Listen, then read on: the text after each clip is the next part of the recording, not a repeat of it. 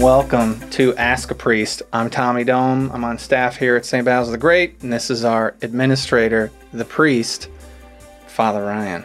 Great to see you. So we're here for Ask a Priest. A week ago or so, we had Brecksville Home Days, and we had a booth, and there was a little can, and you could submit a question to ask a priest. So we're going to do those. So these are all of your questions. We are here to answer them, and people from Brecksville all over, actually. So here we go. Yeah, parishioners, non-parishioners, Catholic, non-Catholic. And we're going to sort of go back and forth between lighthearted and a little more serious. All right? I have not seen these, by the way. This is my first experience. You haven't? Awesome. All right. Do you have to wear those little cloak things? Like this, I'm assuming? This is the We'll talk about this, then we'll talk about a cassock, if that's what they're thinking. Yeah. Or like Matrix thing. Okay, yeah, because I don't like that they called it this little cloak thing. I'm a man. but A little man. Yeah. Yeah, they do ask us to wear, in fact, the outfit, if you will, for the priest is a black Roman collar with black pants and black shoes. That would be the official uniform for a Roman cleric in the United States. But, I mean, when I play sports, I'm obviously not wearing it, or my day off I'm not, or on vacation, traveling, things like this. But is there any meaning or significance? Yeah, well, this is kind of the strange thing, is it's actually hard to find the official meaning of it. Make one up. I will make one up. Okay, I was going to say there are some, though. But Okay. Give us the legit ones, then make up your own. So the idea is that black isn't flashy or anything. So the idea is that, like, we are meant to really not communicate ourselves or our ego or things like that. It's not just like sleek and cool black. It's really the idea that we are dead to the world, the values of the world. And then over time, the meaning of the white was that the white is right on our voice box, that we're meant to be voices of truth, that we wouldn't cause confusion or dissent, but bring people around the truth, what is good, what is evil, as well as like a voice of purity. We hopefully aren't being harsh or aggressive or vulgar, but bringing really good things. Now, we're human vessels, but nonetheless, this is what the calling is for. And our outfit, if you will, these clothing are meant to remind us of that and be that. So, yeah, and the New Testament certainly in several places talks about purity of speech and also making sure you have right teaching. Yeah, and not teaching false doctrine. Jesus came as a teacher, right? So that's the whole idea. As the voice box. Number 2, what was your first concert? I think my first concert was the Beach Boys at Blossom with my mom and dad. I think that was the first one, but shortly thereafter, I went to Blossom and I saw Journey and Heart. Heart opened for Journey. Oh, Heart, dude. And it was a great show. It was intense. And I think the Doobie Brothers were in there somewhere too. Those were like my first 3. Oh, but you used to go to jazz clubs a lot, but those, I guess you can't consider that a concert. Well, I mean, you could, but those were big. Those were like in high school, but middle school I was going to Blossom and stuff like that. Okay. Why do priests lean over to speak blessing into the host at consecration? Yeah. Saying little words. That's a great question.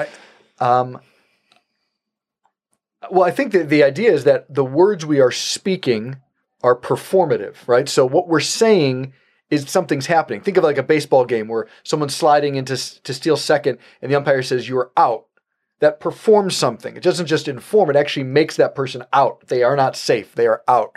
Because of those words. Because of those words, and because that umpire has a certain power in the game of baseball. At Mass, I've been deputized with a certain power by the Holy Spirit to be ordained to say these words at this time over the bread and chalice. And as I say those words, which are Jesus's words, through the Holy Spirit, this ceases to be bread, it ceases to be wine.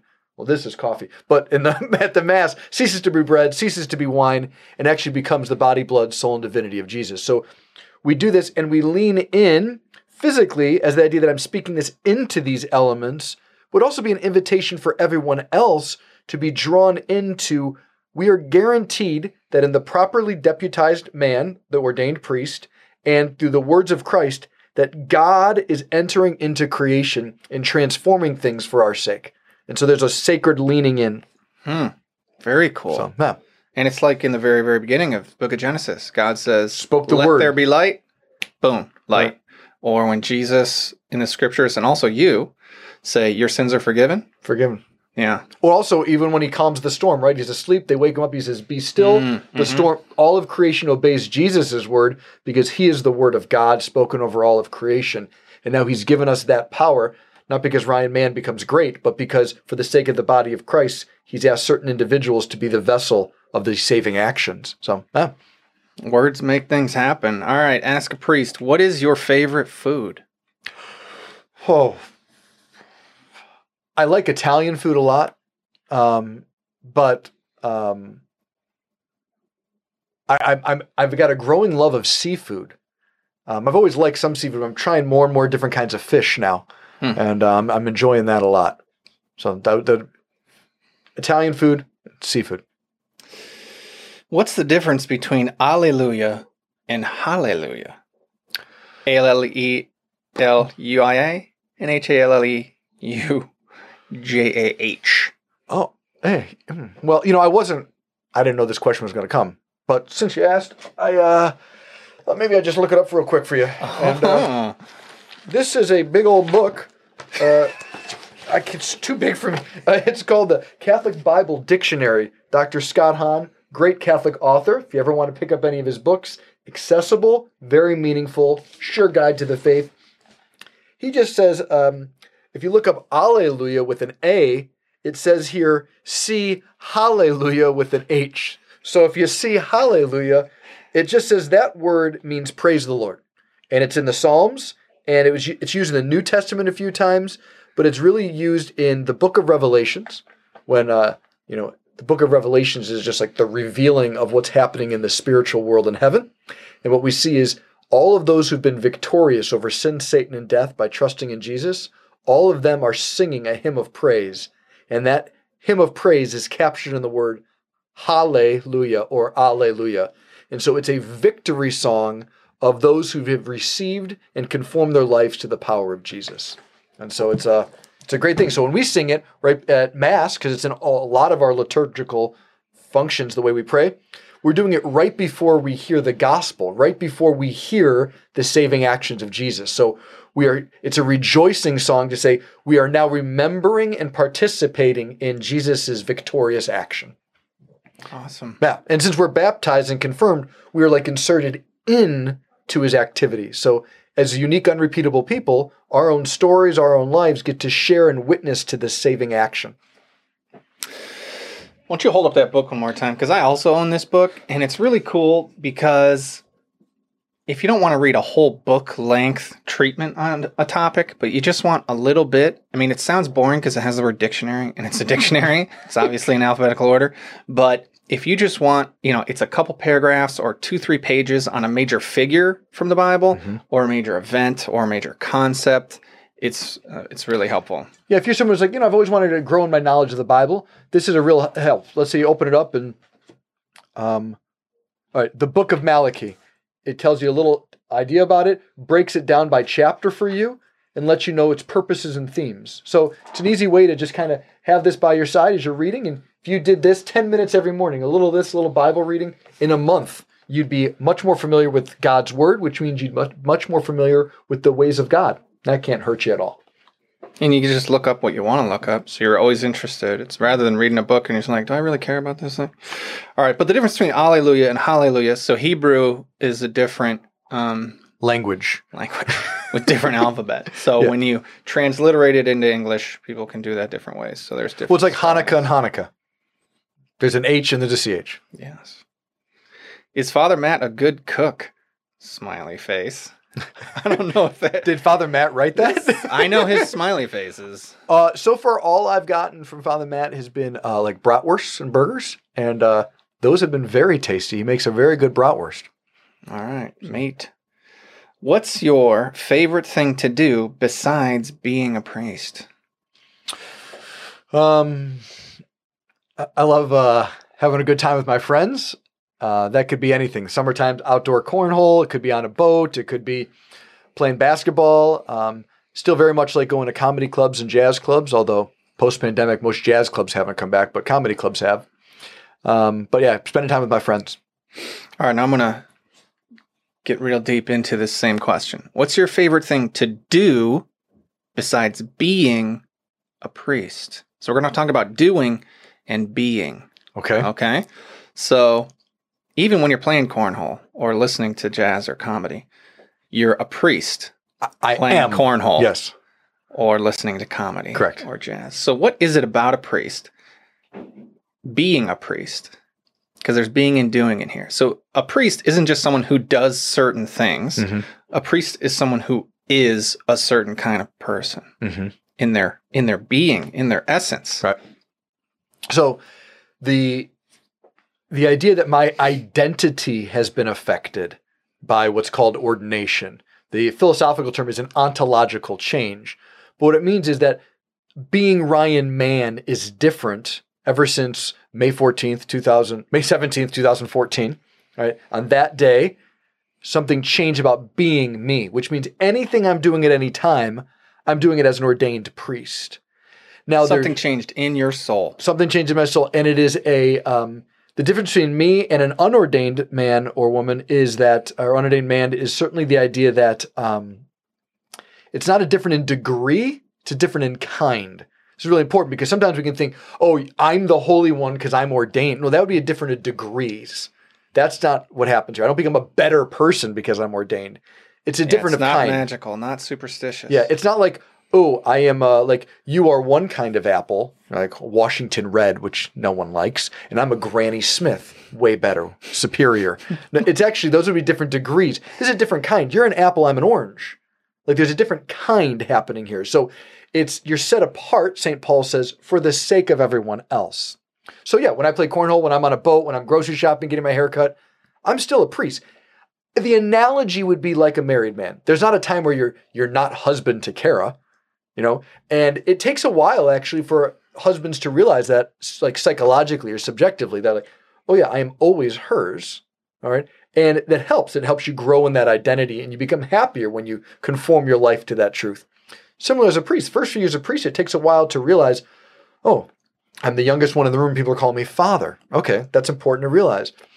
That's why I really like it when people call me Father Ryan, is because it reminds me who I am. It's not a power play. It's, oh yeah, there's a sense in which I'm meant to have a heart of a dad for you, delighting and enjoying you, caring for you about your greatness and your flourishing. But I'm not meant to be just a random guy. There's a certain relationship I have with the church and really all people. So that'd be the being of a priest. Yeah. Let me try and offer a lame analogy. I like analogies, and lame ones are even better. So this is a coffee mug, and its essence, like its reason for being, what it's all about, is to hold drinks for humans to drink out of. Coffee, right? Usually. So it doesn't matter what drink you put in it, it's still a cup, it's a mug for drinking. But if I filled it with water and then put flowers in it, I've changed like that whole thing. It's now a vase. You know what I mean? And I don't know, that's what I think about in the change with a priest or even with baptism, because every baptized person had their soul changed, a permanent mark put on it when they become adopted by Christ. Yeah. It's like you said, it's an analogy, right? So there's some things about that are right. Something's changed, and yet it didn't become something totally different either. It's still a coffee mug, or it's still the container. There's some overlapping similarities. Someone's baptized, they don't cease to be a human being. They're still the nature. What are they? They're a human being, but they're a baptized human being, and that qualifier matters. All right, last question, because I'm about to run out of coffee. But it is the last question anyways. How can you incorporate God into your daily life? I'd say a few things. The first one is St. John Vianney, who lived in France and is the patron saint of parish priests. He said, if you don't pray in the morning, the devil has you all day. Now, saints have a way of being intense, right? But we can pull out to certain elements of truth that if you're married, one of the things I imagine you do in the morning is you roll over and kiss your beloved and say good morning and start your day. Right? It's a way of kind of renewing your marriage. Where, good morning, hi, okay, I'll be up in 10 minutes, give me 10 more minutes. And then you go on with your day. That you began your day in the relationship of love. Right? Similarly, to begin your day with God is to renew you in your identity. I am His, He loves me. that relationship. He's there for me. He cares about me. He has plans for me. He wants to guide me. And so one of the ways to increase your awareness of God throughout the day is begin your day with him. Another way comes from St. Ignatius of Loyola. He calls it the examine prayer. And we think of, oh, what did I do right? What did I do wrong? Ask for forgiveness. His is about raising our awareness. He thinks you should stop at noon and sometime towards the end of the day, 5 or 10 minutes, stop everything, ask God to be with you, and just become aware of where has God been that day? Who has he spoken through? What events have moved you? And how did you respond? Did you reject him? Were you open to it? Were you kind of not even aware it was him at the time? And that's another big way to grow in your sensitivities to God. So begin your day, noon and end of day, stop and ask these questions. Where were you today, God? Become aware of how did you respond to that? Say thank you. Say, all right, give me the grace to be even more attentive going forward.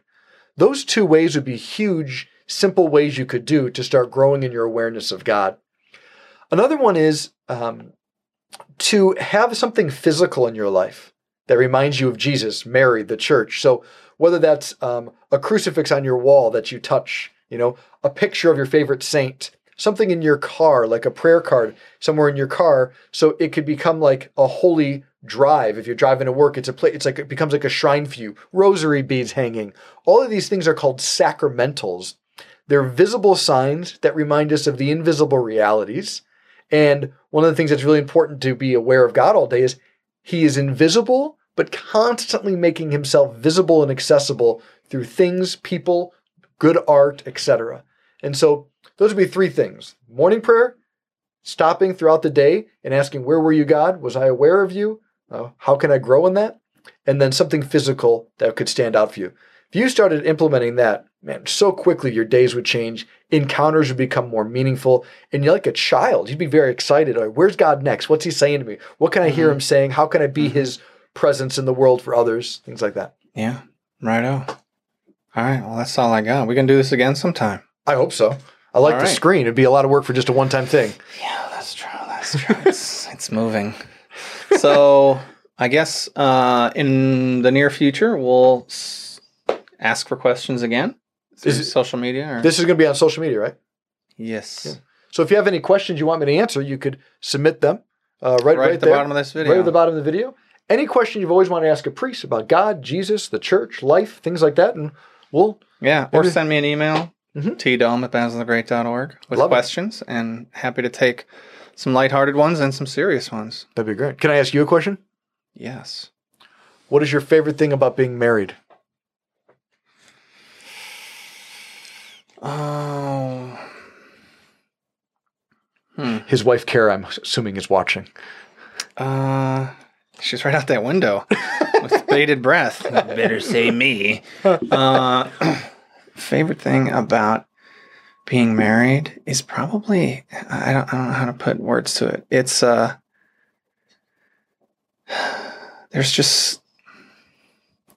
we just get along so great, and we're just a team, and I love our daughters, and we're raising them together. It's just so great. Like the communion, like the we-ness. Like some people say when you get married, you go from an I to a we. Like you feel like we, us. Yeah. And I don't know. I'm particularly blessed. My wife is like she's the perfect person for me. It's great. I tell her all the time. Hopefully her love language is words of affirmation, because I'm smothering her with those all the time. Yeah. Hopefully it's not acts of service, because then I got to get off my rear and do something. Yeah. Yikes. Or quality time. You have to stop this video and go be with her. Yeah. No. Awesome. Thanks. Well, thank you so much, and God bless you, our listeners, and we'll see you next time. If you're not subscribed to our YouTube channel or to this podcast, you only listen to one or you only watch the other, try and pair up so that you can get more inspiration, education, prayerfulness, and learning. Thanks. Thank you. God bless.